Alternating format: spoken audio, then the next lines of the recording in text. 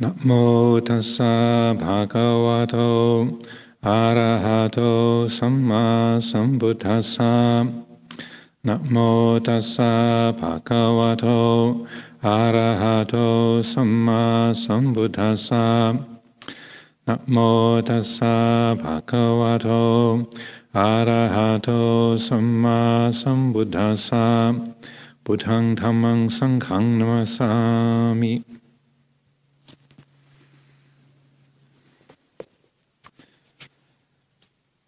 Well, continuing this teaching, Dependent Origination Dhamma Talk number 4, called Feeling Conditions Desire. This is chapter 25 of volume 3 of the Luang Por Sumedho Anthology of Teachings.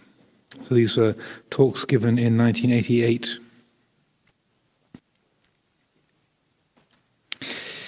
Our normal breathing is neither pleasant nor unpleasant. It's neither attractive nor unattractive. That's why you have to pay attention to it, because if the breath were attractive, it would attract you, and I wouldn't have to say, "Watch your breath." You'd be watching it anyway, because it was so attractive. Breathing is the most important physiological function, and the body does it, whether we're aware of it or not. Whether we're crazy or sane, young or old, male or female, rich or poor, or whatever. Breathing is this way. It's neither exciting or interesting, nor is it disgusting or revolting. But as we concentrate, bring our attention to breathing of the body, what happens? Well, when I concentrate on my breath, the mind goes tranquil. I feel tranquilized by being able to concentrate on the breathing of this body.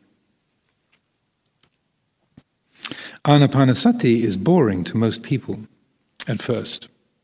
Just inhalation, exhalation, the same old thing. The breathing of the body is neutral Vedana. So when we do the meditation of sweeping through the feeling of the body, the pressure of the body sitting on the seat and the clothes touching the skin, that's neutral feeling. Then we can observe the Vedana through the ear, the nose, the tongue, the eye, the body, the mind, and we start to see that this is just the sensory realm, not a person, just the way it is. There's nothing wrong with that, nothing bad about it at all. Vedana is all right. There's just the pleasant and the painful and the neutral. They're just what they are. However, to be aware of pleasure, pain and neutral Vedana means that we have to bear it, really accept it, rather than just reacting to it. We reflect on it, contemplate it, so that we really understand it. If we don't contemplate and have insight into Vedana, we just continue this process of paticca samuppada. So we have desires, because Vedana conditions tanha, desire. But with insight, we can break the habit. We can contemplate Vedana. Then we begin to understand how desire arises, wanting the pleasure, not wanting the pain, and just ignoring the neutral. This is Luang Por talking particularly about neutral feeling and using the cycles of the breath. And as he points out later on in the talk that probably 98% of our life is neutral feeling and only 2% is pleasant and painful. And so it's one of the reasons why we make such a particular effort in Buddhist practice of cultivating awareness of a neutral feeling, like the rhythm of the breath. It's not exciting, it's not compelling, it's not something that catches our attention unless we've got some kind of breathing problem or the air is filled with smoke or something, then we notice it. But it takes a certain amount of effort to bring attention to neutral feeling and to sustain attention upon that. So that's a particular kind of work that we're doing, because as our instinctual process is conditioned, it's like the result of our animal body and the very ancient instinctual processes of living and the having an organic physical body as we do, then the attention goes to what's pleasant and what's painful. And if things are neutral, then we tend to switch off or ignore them or find some other kind of distraction. So the Buddha emphasizes this quality of bringing attention to the ordinary, to to sustain the quality of mindfulness, as Lumpur Sumedho would also often repeat as a sort of motto for Amaravati: mindfulness is the path to the deathless, heedlessness is the path to death. The mindful never die, the heedless are as if dead already. That's the sort of national motto for the deathless realm. The Dhammapada, I think it's verse number 21 of the Dhammapada.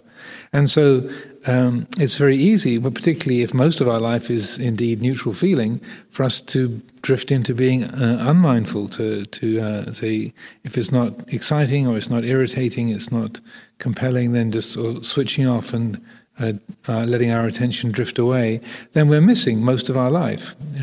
We're not there for our own life, and so the exercise of bringing attention to neutral feeling, and not just the breathing, but also the motion of the body walking on the ground, the feeling of our feet meeting the ground as we walk, just the ordinary everyday sensations. So much of the forest tradition practice is around that, bringing attention, developing mindfulness of the body, sitting, standing, walking, lying down, coming, going. And ordinary, everyday, unremarkable activities, and that's in a way the principal tool that we use to cultivate our ongoing mindfulness. And so then we're actually present for our own life, and to be then able to work with life and to use that each moment as an opportunity to awaken to the reality of things, so that. It's a kind of going against the current of a society and our ordinary conditioning. If something is not special, if it's boring, then it doesn't have any value. You can ignore it. But the encouragement is to rather than ignoring the neutral, to deliberately bring attention to that, to the ordinary, and to realize that as I like to point out, the word Dhamma is there in Dhammata, which means that which is natural or familiar. In the Thai language, the word Thamada means ordinary or natural, nothing special. But it's based upon the Pali word Dhammata, of the nature of Dhamma. So right there in the word for ordinary is the Dhamma, so that when we say don't switch off or just ignore the everyday activities that say the sitting, standing, walking, lying down, the rhythm of the breath, the rhythm of our footsteps, and so on and so forth, the coming of day and night, the changing of the seasons and the patterns of light and dark and so on, completely unremarkable. It's not special that the sun comes up in the morning and in this part of the day there's light and the other half of the day it's dark. It's not special. But when we bring attention to that, then that is the gateway to the realization of Dhamma. And so that in a way, mindfulness of neutral feeling is a really essential quality of the practice, and that is something that every hour, every minute of the day we can develop. If we as long as we see the value in that, then we will put the effort and energy into, say, developing that attention, and then seeing the results of that. If you're watching, if you're aware, if you're paying attention to your life moment by moment, then you realize that that's also it's when we pay attention that we can also bring about the ending of dukkha. That it's because of not paying attention, because of ignorance, switching off, being distracted. That's where we unconsciously follow our impulses of chasing after what we like and complaining about or criticizing and creating negativity to things that we dislike. So any thoughts, questions? Roman, you have a question? If you can use the microphone, please.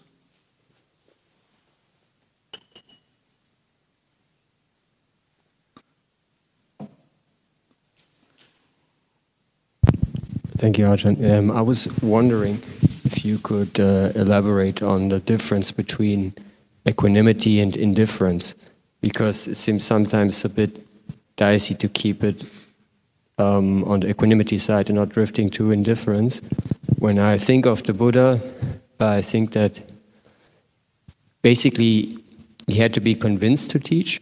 Well, that's how the story goes, at least, right? And so, in my mind, he would have been indifferent to being killed. If someone came around the corner, he wouldn't have clung to his life. But at the same time, he had this great compassion, this ocean of compassion. So I wonder how that works together and how we can prevent ourselves from drifting into indifference, from equanimity. Yeah, good question. Well, it's one of those Pali words. Upekkha is the Pali word, and it's one of those words that doesn't really have a perfect English counterpart. So equanimity, in English, it comes across as a sort of emotional flatness. So in a way, it can be quite close to indifference. And you do have a few places in the Pali Canon where it uses the word, as far as I know, I couldn't tell you exactly where they are, but I understand it's the case, that upekkha does actually mean indifference. It's like a not caring. But mostly, upekkha is, it's a Brahma Vihara. It's the most refined of the 4 Brahma Viharas. So it's a great brightness of the heart. And a number of years ago, Luang Por Sumedho started using the word serenity. Do you know the word serenity? Yeah. So serenity as an alternative translation, because equanimity has got a kind of bland flatness to it, where kindness and compassion have a tone of kind of expansiveness or sympathetic joy. There's a brightness to it. Equanimity seems like a bit of a letdown. Like, oh. But it's in terms of the Brahma Viharas, like usually in the Buddha's lists, the last one on the list is the most refined or the most, subtle. And so that equanimity, upekkha, is the 10th of the 10 paramitas. It's the 4th of the 4 Brahma Viharas. It's the 7th of the 7 factors of enlightenment. So on all those lists, it's the most refined of the factors of enlightenment. It's the most sort of refined of the 4 Brahma Viharas. It's the final the paramita in the list of 10 paramitas. So it's if you reflect upon it in that way, then it's not just a brightness, it's kind of almost like the most sort of substantial, pervasive, and liberating of the 4 Brahma Viharas. So in that sense, it's really a mistake to to think of it as the same thing as indifference. And so that there's also, I believe, there's somewhere where the Buddha says, in terms of conditioned states, again, I don't have a reference for this, but somewhere he says something like, in terms of conditioned states of mind, then upekkha is the closest to nibbana. As nibbana is an unconditioned quality of mind. But in terms of conditioned qualities, things that begin and end and so on, then upekkha is sort of like a sort of close comparison, or a sort of a near in its quality to that great peacefulness and expansiveness, spaciousness of nibbana. So it's a very exalted and beautiful, noble quality in that respect. So one of the ways of talking about or developing upekkha, if you're familiar with the chanting, then there's a particular chant that we do with respect to the Brahma Viharas, and which is ahang sukhito homi, may I abide in well-being, and then may everyone abide in well-being. And then the second part is karuna, may all beings be released from all suffering. Then the third one is mudita, may all beings not be parted from the good fortune they have attained. And then the last one, when it talks about the development of upekkha, it changes gear because it's talking about cause and effect. I'm the owner of my karma, heir to my karma, born of my karma, related to my karma, abide supported by my karma. Whatever karma I shall do for good or for ill, of that I will be the heir. So the reflection that supports the development of upekkha is really seeing things in terms of the natural order, in terms of cause and effect. So it's so that's one way of developing it. So there's an evenness of attitude. It's like, well, of course, this is the cause, this is the effect. Nothing has gone wrong. It's nature works this way. So that is not necessarily, and it's not an indifference, which it would indicate a kind of shutting down or not caring, but rather it's an evenness of heart, or an openness of heart, of attitude, that is recognizing, nature works this way, how could it be otherwise? And so it's got that quality of, say, all-encompassing acceptance.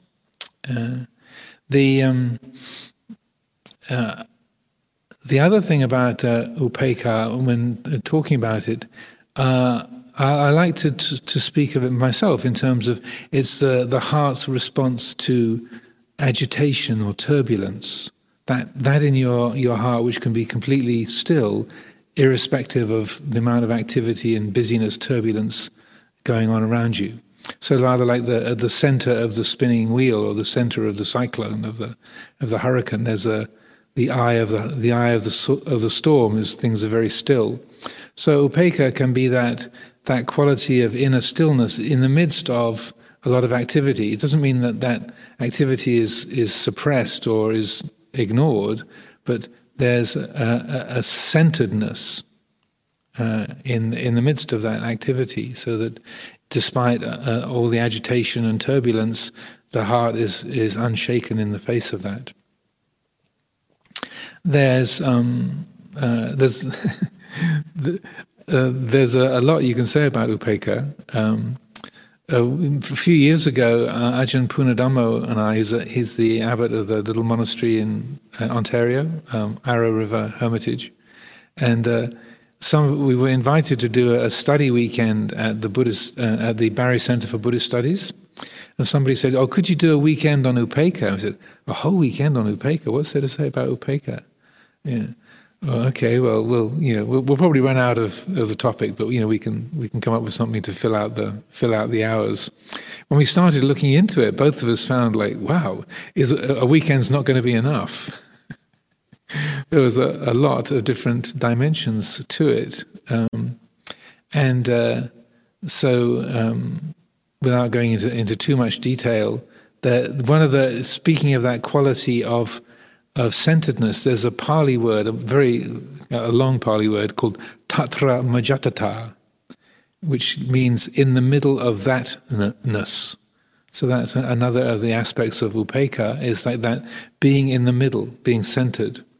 And so that image of the center of the cyclone, or the eye of the hurricane, that tatra majatata, in the middle of that, so that upekkha is being at the center of things and being unshaken in that kind of centeredness.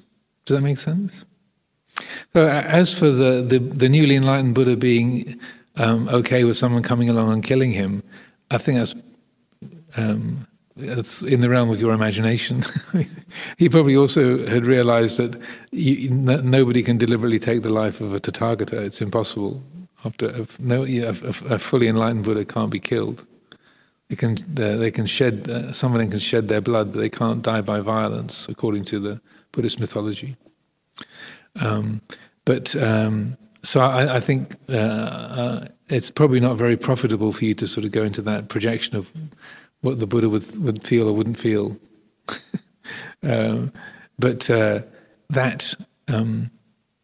Because also that that time he was seeing that the subtlety of what he had awakened to, and the difficulty of conveying that understanding to a kind of population of beings that were addicted to becoming, to bhava tanha, then there was that sense of it's too impossible a task. But then when the Brahma Sahampati came along and said, well, look, there's some beings with a lot of dust in their eyes and some beings with very little dust in their eyes, and the Buddha was immediately sort of responded to that and said, oh yes, that's a good point. And so then that motivated him to be teaching for the next 45 years. So anyway, I mean, you can use your imagination as you choose, but I wouldn't want to guess that the Buddha would have been indifferent, quote unquote, if somebody came along and said, I'm going to kill you. I think, well, I would just park that particular imaginative stream. It's not been something very, very helpful to think in terms of. Second guessing what the Buddha would think or wouldn't think is not very helpful, I find myself. So that the indifference, the way we use the word in English, is really it's like a vibhava tanha. It's a shutting down. It's like an I don't care. So there's a numbing that's going on, and so that there's like a deliberate sort of attachment to not feeling.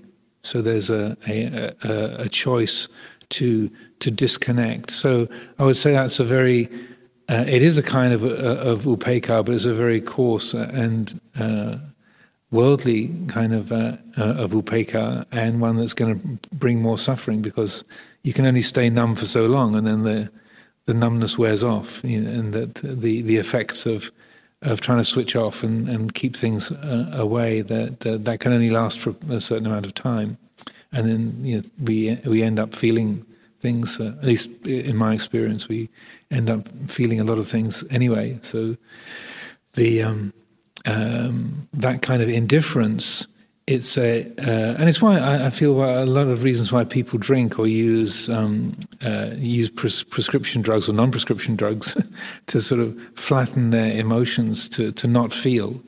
That's to forget, to not feel, and that's in that effort to be indifferent, to not care.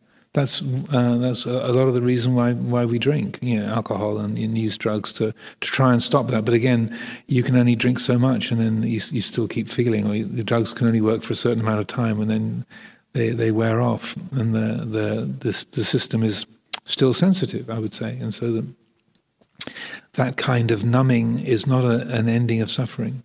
It's a sort of temporary pausing, like using an opiate to numb the pain if you've got an injury. It can numb painful feelings temporarily, but it can't possibly be a long-term or a comprehensive solution. So that equanimity, I feel that, and one of the things when talking about upekkha, I find most often I'm reminding people it's a great brightness. So using the word equanimity really it's not very helpful. So it's like a great brightness of the heart. Yes, there's a quality of serenity there, and not being shaken or not being upset by things. But that's not from an emotional flattening or a numbness. It's a great spacious brightness. And so I tend to find that when I'm asked to explain it, then it's that sense of being at the center of things, that tattramajatata, that sort of, and that so you're not suppressing or switching off from the whirl of activity, but rather there's that centeredness of being in the middle of it and letting the world spin around you, or whirl around, WHIRL, to let the things whirl around you. There's a particular sutta in the Majjhima Nikaya where the Buddha talks about equanimity based on diversity, equanimity based on unity, and equanimity based on atamayata, on non-identification, or not made of thatness. And so if you're interested, that's a useful teaching to look up. And so that it's talking about the varieties of equanimity. So the first kind of equanimity is being still in the face of a lot of different variety. And then it's then the equanimity or the upekkha is then so it's that being in the midst of a lot of things and not being shaken or disturbed by that. And then it's sort of with increasing wisdom, increasing clarity, then it's equanimity based on unity, is that there's a sense of letting go of the variety of different objects and just equanimity, just as in a sense being in that quality of awareness, knowing, oh, that's just the field of experience. So not focusing on the detail, but just being aware that, here is the subject, there is the object, this is the awareness, here's the field of activity going on. So there's a unity in terms of perception. Does that make sense? Yeah.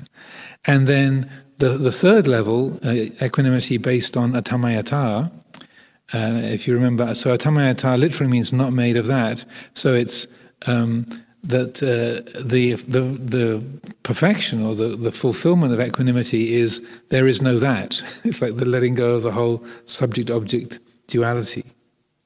So that there's in that particular sutta that's described as a sort of the culmination or the perfection of upekkha is in that.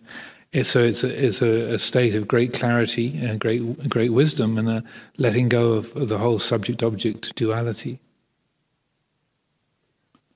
So, as I said, I did a whole weekend on on upekkha. There's a lot that's there, but it's a so there's different dimensions to it. But I feel gives you some leads into that area. Okay, so to continue. A person who lives a very fast life has a life based on going from one exciting, thrilling thing to the next. When we think of really exciting lifestyles, what's usually involved? Usually they're full of frantic attempts to have a fantastic sensual experience, always running about. Because yesterday's fantastic sensual experience is boring. There's a need to have new sensual experiences, new romances and adventures, because anything becomes boring when it's repeated. So samsara is the cycle, the endless running about looking for the next interesting thing, the next excitement, the next romance, the next adventure, the next. Notice how insidious that is in our lives. Even in the monastic life, even in a meditation retreat, we can still be caught up in trying to get onto the next thing, sitting here thinking about what we'll do after the retreat, or trying to find something to make our lives more interesting here at Amaravati. I'm sure that hasn't crossed anybody's mind. What is interest? Things that are interesting are things that are attractive and hold our attention. We want to be attracted by something. We want attractive things, pleasurable experiences, beautiful objects, beautiful music and sounds. They are interesting. They hold our attention. They please and fascinate us. If an experience is unpleasant, we dread it. For most people, the idea of having to be in some place where there's nothing beautiful, dreary, boring people, gross, coarse and bad odors, men and women who have no culture, disgusting, foul, stinking, evil brutes, pain, sickness, can be a hell realm. We dread that this is what we might end up with. It might happen that we get stuck in some miserable place, so we want to avoid and get rid of all of that, and then try to get hold of as many pleasant experiences as possible. And yet, most of our lives are neither pleasant nor painful Vedana. When you contemplate most of your life, I'm sure that for most of you, about 98% has been neither pleasant nor painful. When I think of my life, about 2% has been highly pleasant or highly painful, and about 98% has been neither pleasant nor painful, but just what it is. And yet that 98% of one's life can go by totally unnoticed because we're so attached to the extremes of waiting for the next thing, longing and expecting and hoping, and then dreading and fearing the possibility of not having any more pleasure, not having a good time. Well, just think of our day here at Amaravati, or anywhere in the world. How much of it is really pleasurable or painful? The Buddha advised us to bring our attention to the neither pleasant nor painful things in life, because to accept and notice neither pleasure nor pain, so the Pali for that is adukkama sukha, neither pleasure nor pain, means we have to be attentive and alert. If something is not attractive or repulsive, it doesn't make us react. It doesn't stimulate our minds at all. So we have to bring our attention to it, be awake to it. That's why in meditation we sit, we stand, we walk, we lie down. 4 basic postures, normal breathing, things that are so ordinary but are not pleasurable nor painful. The practice of mindfulness is to bring our attention to Vedana, but we're not attaching to neutrality either. We're not trying to attach to either pleasure or pain. So, to study Vedana, we're not trying to live a neutral existence, but bringing attention to it means that we have to put effort into just sitting, standing, walking, lying down. Being awake, being here and now. We have to pay attention. We have to learn to concentrate the mind. So in one of John Lennon's songs, he was slightly misquoting Samuel Johnson, the famous English writer. He said, "Life is something that happens while we're making other plans." So it's very easy to miss our own life. I mean, I'm not reading anybody's mind, so how did he know? Because that's what most of us do. Life is something that happens while we're making other plans. So we can be so busy planning and revisiting the past and off in our invented mental world that we miss the people that we're with, the things that we're doing, and that life passes us by. We're not actually present for our own life. And so, as I was saying earlier, and what Luang Por's saying here now, is that 98% of our life is to lean into that, to pay attention to that, and to cultivate that mindfulness of the ordinary, the adukkama sukha, so that we are able to awaken that, the Dhamma is here and now. It's not in 5 minutes or next week or after the retreat's finished or last year. It's Sanditiko Akaliko. It's apparent here and now, ever present, timeless. It's the Paccuppanna Dhamma, the here and now Dhamma. So if we want to realize the Dhamma, that means the mind has to pay attention to the present. If it's off in its imagination of what the future is going to be or what the past was like, then necessarily it can't be attuned to the Dhamma which is here and now. QED, as they say. So that the kind of primary ethic or practice of in the forest tradition training is paying attention to the present moment, the simple everyday activities, walking, standing, sitting, lying down, being with what's going on, being with what you're doing. And even though it's nothing remarkable, it's deliberately plain and simple, then that very keying of the attention into the present is the very sort of the door to the deathless. It's like that Luang Por Sumedho begins his Dhamma teachings with the doors to the deathless are open. Let those who hear demonstrate or send forth their faith, act upon their faith. Again, it's a verse from the Dhammapada. So that the doors to the deathless are open, and the door is always open here in the present. One of the things about Vedana, again, I was talking about in Luang Por's teachings here, about how that link between Vedana and Tanha is a sort of key focus of attention, the weakest link in the Paticca Samuppada. There's another of the Buddha's teachings where he maps out a causal chain. This is again in the Book of the Tens in the Anguttara Nikaya, and it starts off by saying all things are rooted in interest. So rooted in interest are all things. So having interest, putting your interest on something. Born of attention are all things. Arising from contact are all things. and then either meeting at feeling or diverging into feeling. Vedana samosarana is the Pali. So it can be diverging into feelings or converging on feelings, depending on exactly how you translate it. But it's rather like the image of a tree. I like to think of this as an image of a tree. So rooted in interest, so chanda, chanda mula, the root is an interest, chanda. That's sort of the root of the tree. And then born of attention, as the trunk of the tree rises from the ground, then born of attention are all things.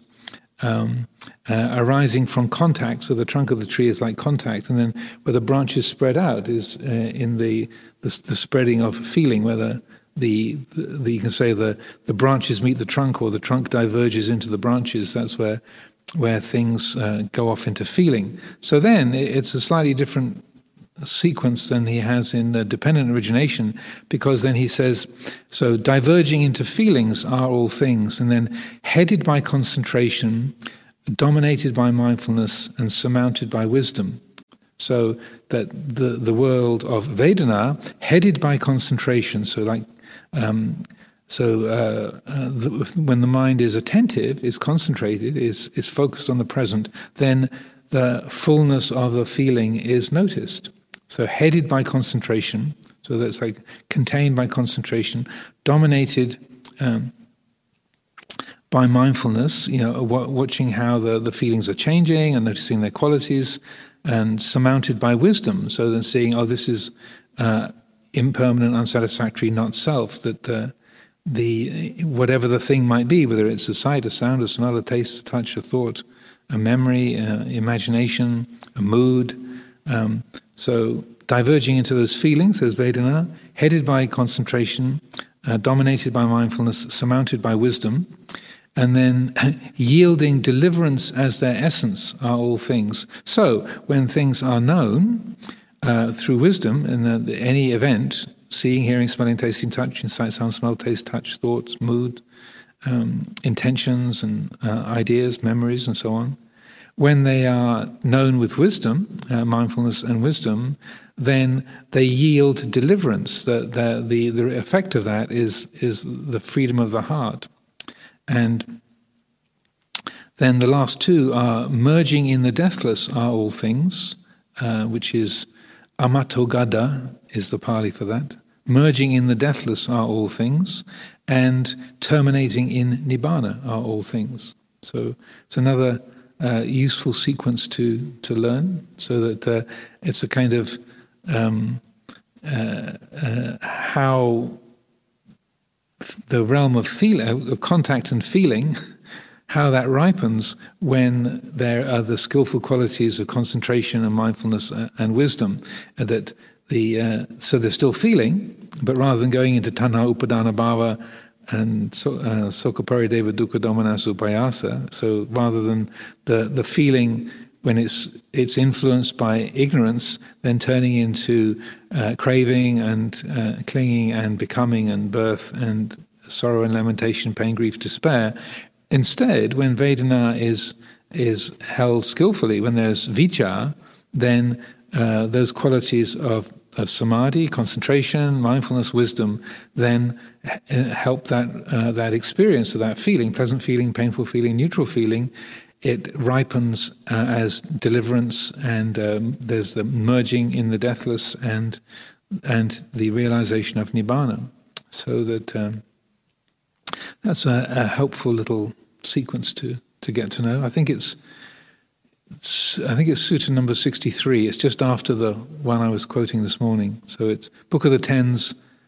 I won't absolutely guarantee it. I think it's 63, but I'm not absolutely sure. But it's in the Book of the Tens there, and so that it's a very neat way in which it says, okay, with the realm of feeling, pleasant, painful, neutral, then with vijaya, with a wholesome, skillful attitude, with awareness, then it ripens in a very different way than when it's influenced by avijja. So any thoughts, questions, comments? Yes, Anagarika Philippe?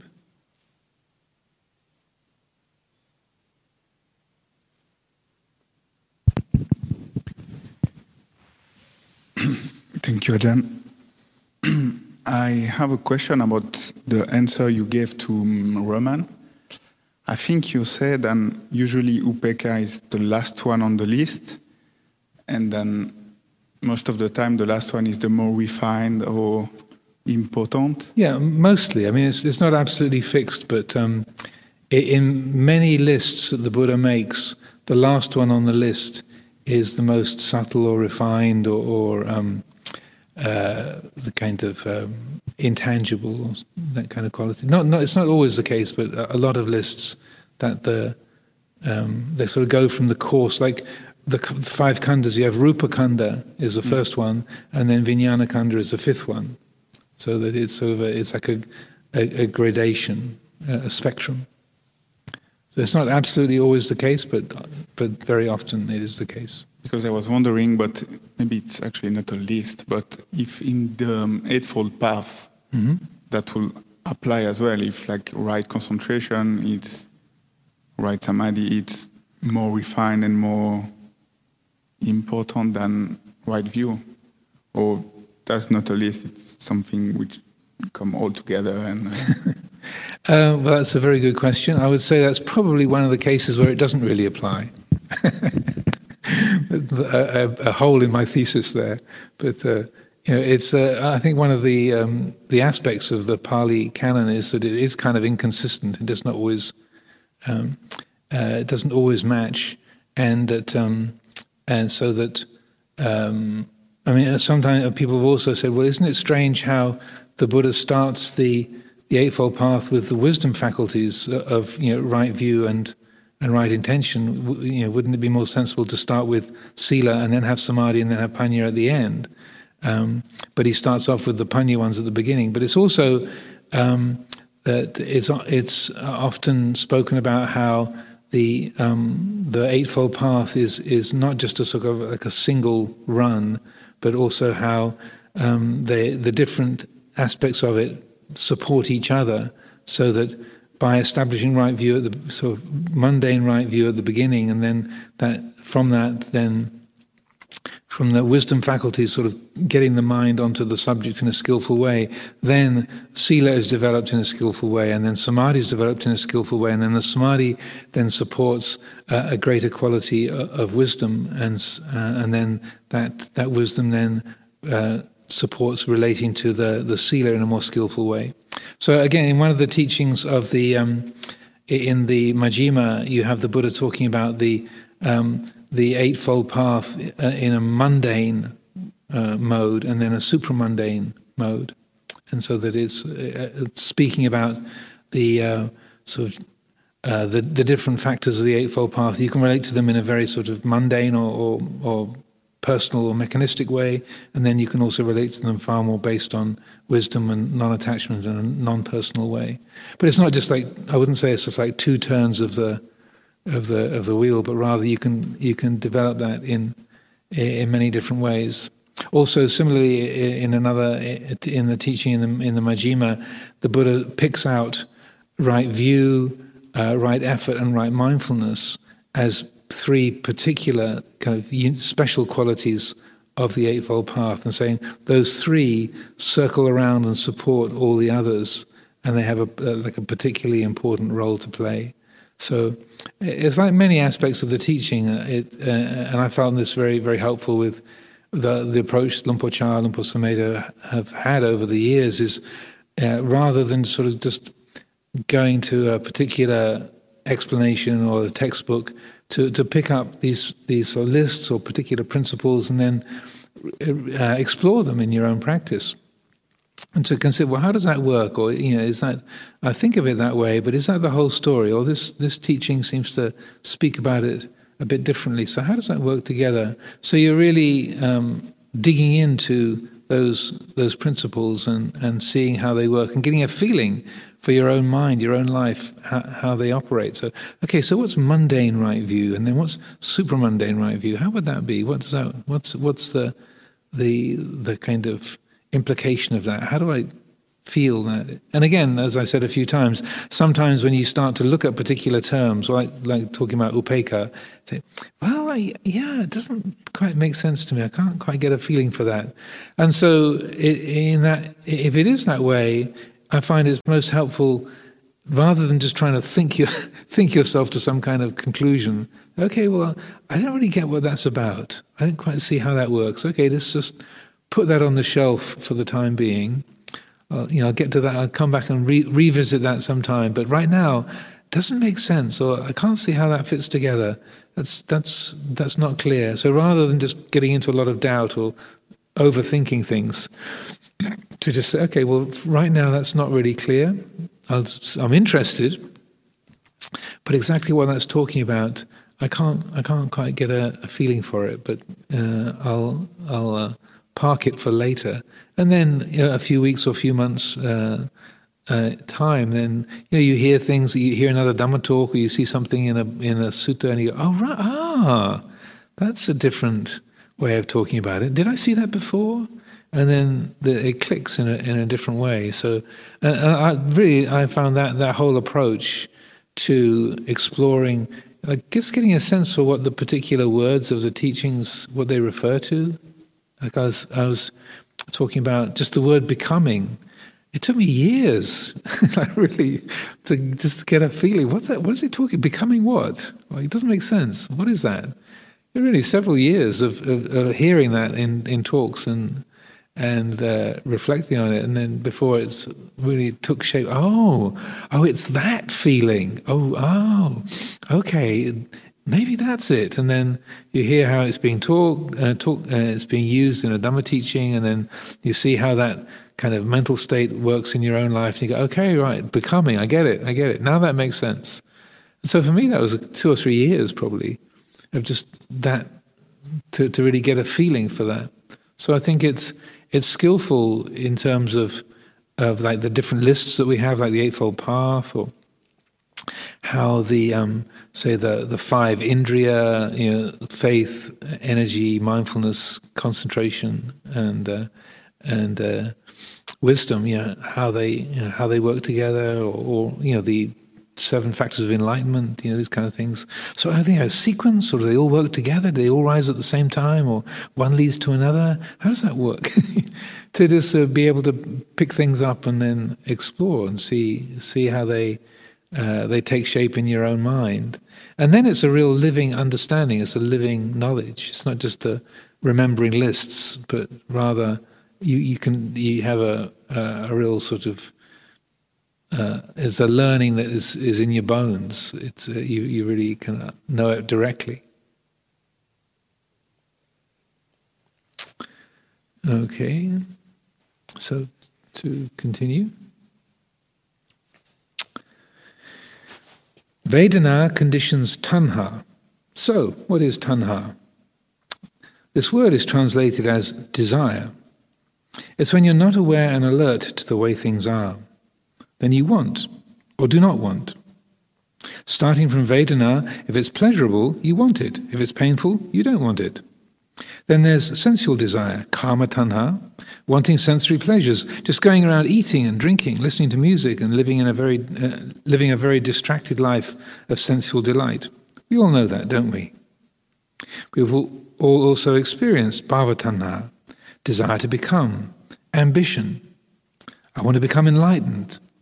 I want to become something. I want to become a success. I want to become enlightened. I want to become good. I want to become admired and respected.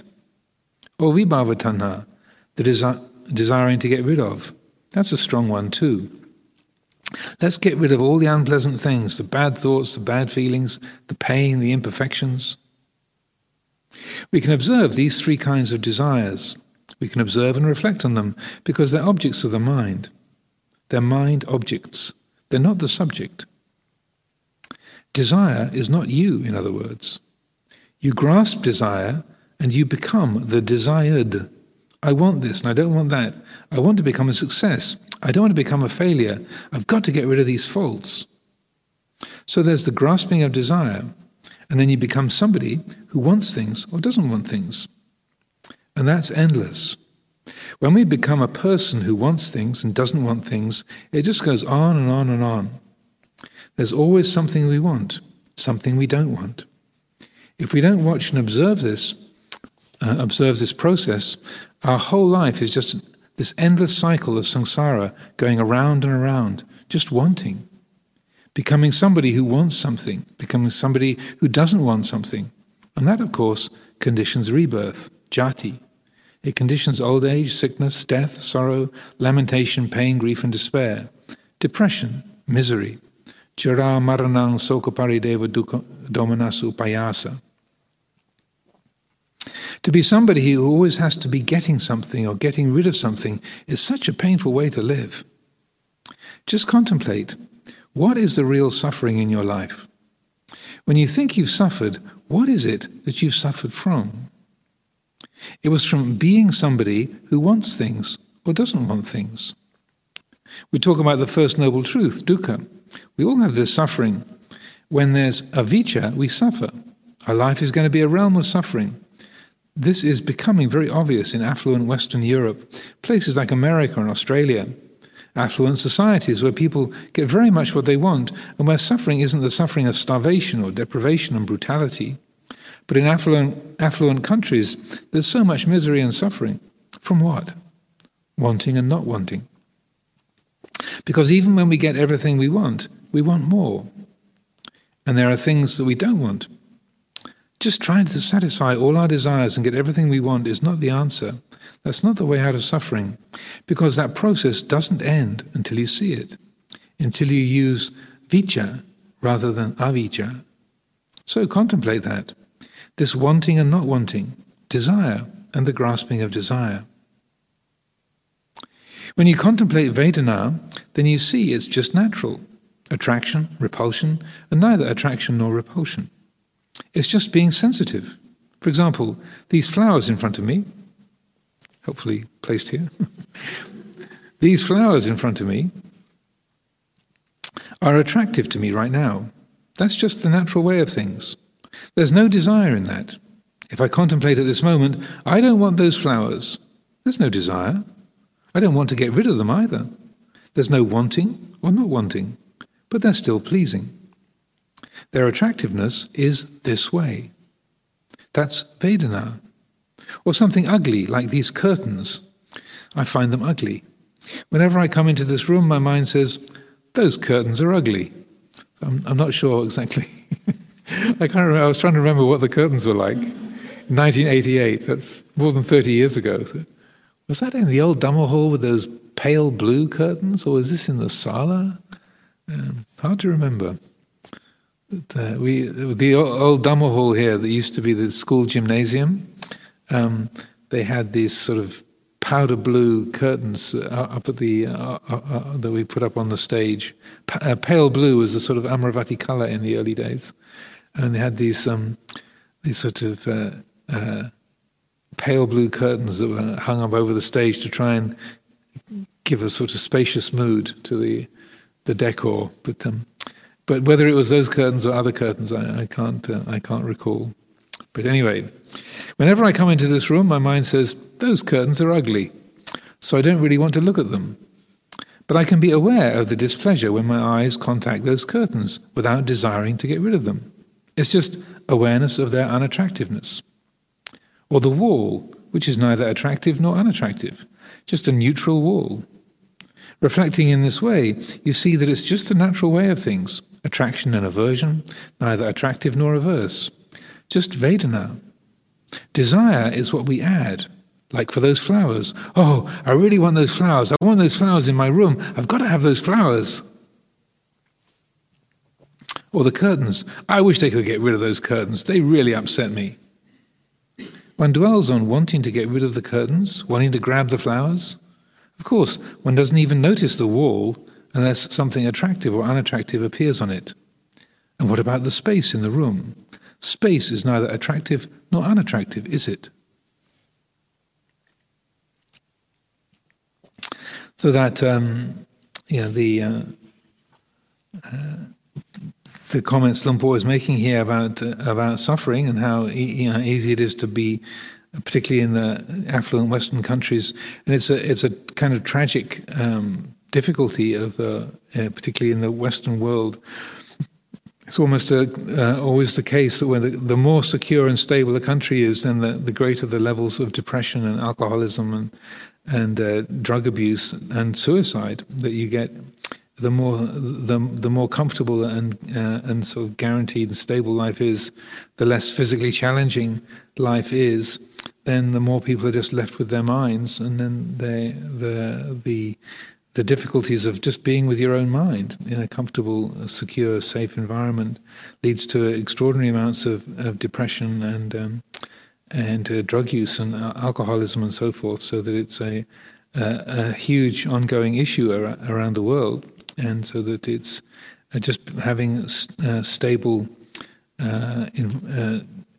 countries with good economies or reliable education and medical systems and good buses and trains and such like, that doesn't guarantee happiness in any way, shape or form. And so that it's one of those tragic aspects of the world, and also one of the reasons why these kind of teachings are so helpful, so relevant, and how the Buddhist meditation is almost like tailor-made for dealing with those kind of issues. And since these talks were given, the whole mindfulness movement has grown up around the world, and a lot of that, the popularity of that and approach to dealing with this sort of what you might call first world problems of depression in particular, is because that Buddhist meditation and mindfulness has been shown to be incredibly effective in helping to deal with these kind of issues. And so that's one of the reasons why you have so many tens of thousands of books on mindfulness and programs all over the planet, is because of that kind of say physical comfort on its own and social stability on its own doesn't make us happy. And when you have everything that's secure and comfortable and predictable, and there's just you and your mind and your four walls, then for many of us as human beings, we don't know what to do with that. We can't find happiness in that physical security. And maybe just to mention while I'm talking about it, that it's kind of interesting. And you might have heard me mention this before, how it was in around about 2007 that mindfulness became sort of very heavily known around the world. And part of the reason of that was because this particular program called Mindfulness-Based Cognitive Therapy for Depression was developed by three scientists, John Teasdale, Zindel Segal, and Mark Williams. Zindel Segal was at University of Toronto, Mark Williams was at Oxford, John Teasdale was at Cambridge, and together they developed this program. And speaking with John Teasdale, he told me that it was listening to a Dhamma talk by Luang Por Sumedho that gave him the initial inspiration for that. Luang Por was giving a talk at the Buddhist group in the university, and John Teasdale was there listening to him. And Luang Por made two particular points, which was that our thoughts are not true and they're not ours. And so John Teasdale was particularly struck by those two principles, that the thoughts that we have, they're not ours, we're not the owners of them, they're not who and what we are, and they're not true, they don't tell the truth. And so he thought, now how could we introduce that? Because mindfulness-based stress reduction was already very well established since the late 70s.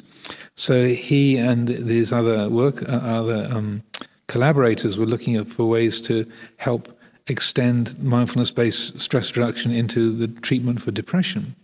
So they had this idea of creating this program of mindfulness-based cognitive therapy, particularly to work with what they call recurrent depression, because up to that point, that if you had an episode of depression more than once, if you had an episode of depression more than once, then regardless of what treatment you had, whether it was medication, surgery, psychoanalysis, therapy, any kind of psychiatric treatment, nothing had a better than 10% cure rate. So if you had recurrent depression, then you were 90% likely to continue to have episodes of depression. If it was just one episode on its own, then it seemed to be more curable. But if you'd had more than one episode, then the best cure rate was 10%. So between 5 and 10%. No treatment had a better than 10% success rate. When they ran this program, first of all here in the UK, they had a 50% success rate. And so apparently the initial reaction to that was, this is rubbish, you can't be 500% better than everybody else, you fudged your results, this is fraud, it can't be true, this is ridiculous. And without any medication, just with this mental treatment, so this mind training approach. So then they did the study again with a whole different population of people in the USA. They got the same result of a 50% recovery rate. And so that's when the interest in mindfulness started going through the roof, because people thought, wow, this is incredible. This is nothing in the last 100 years has had a good effect like this. So not trying to blow Lumpur Sumedho's trumpet too much, but I think credit where it's due, that was a very significant insight. And it's not just in terms of the mental well-being of individuals.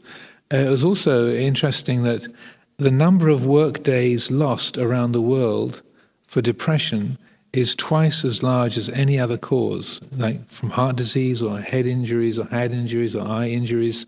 So twice as many work days are lost all around the planet from depression than from any other medical condition.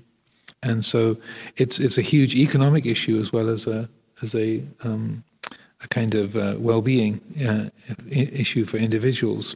So that I feel is one of the incredible blessings of Buddhism. I'm obviously blowing our own trumpet, that one of the great blessings of Buddhist meditation is that by looking and exploring what the roots of suffering are, then even when you've got a very comfortable and predictable and stable living situation where sort of cradle to grave social care and food supply and stable government and so forth, that you're able to work with your mind. You have tools to work with the mind to find qualities of well-being and happiness that are so hard to find and so tragically evade people, so that they end up with these deep states of depression and struggling with various kinds of addiction. So I will leave it there for today. It's gone past 7 o'clock already, so I'll stop at that point.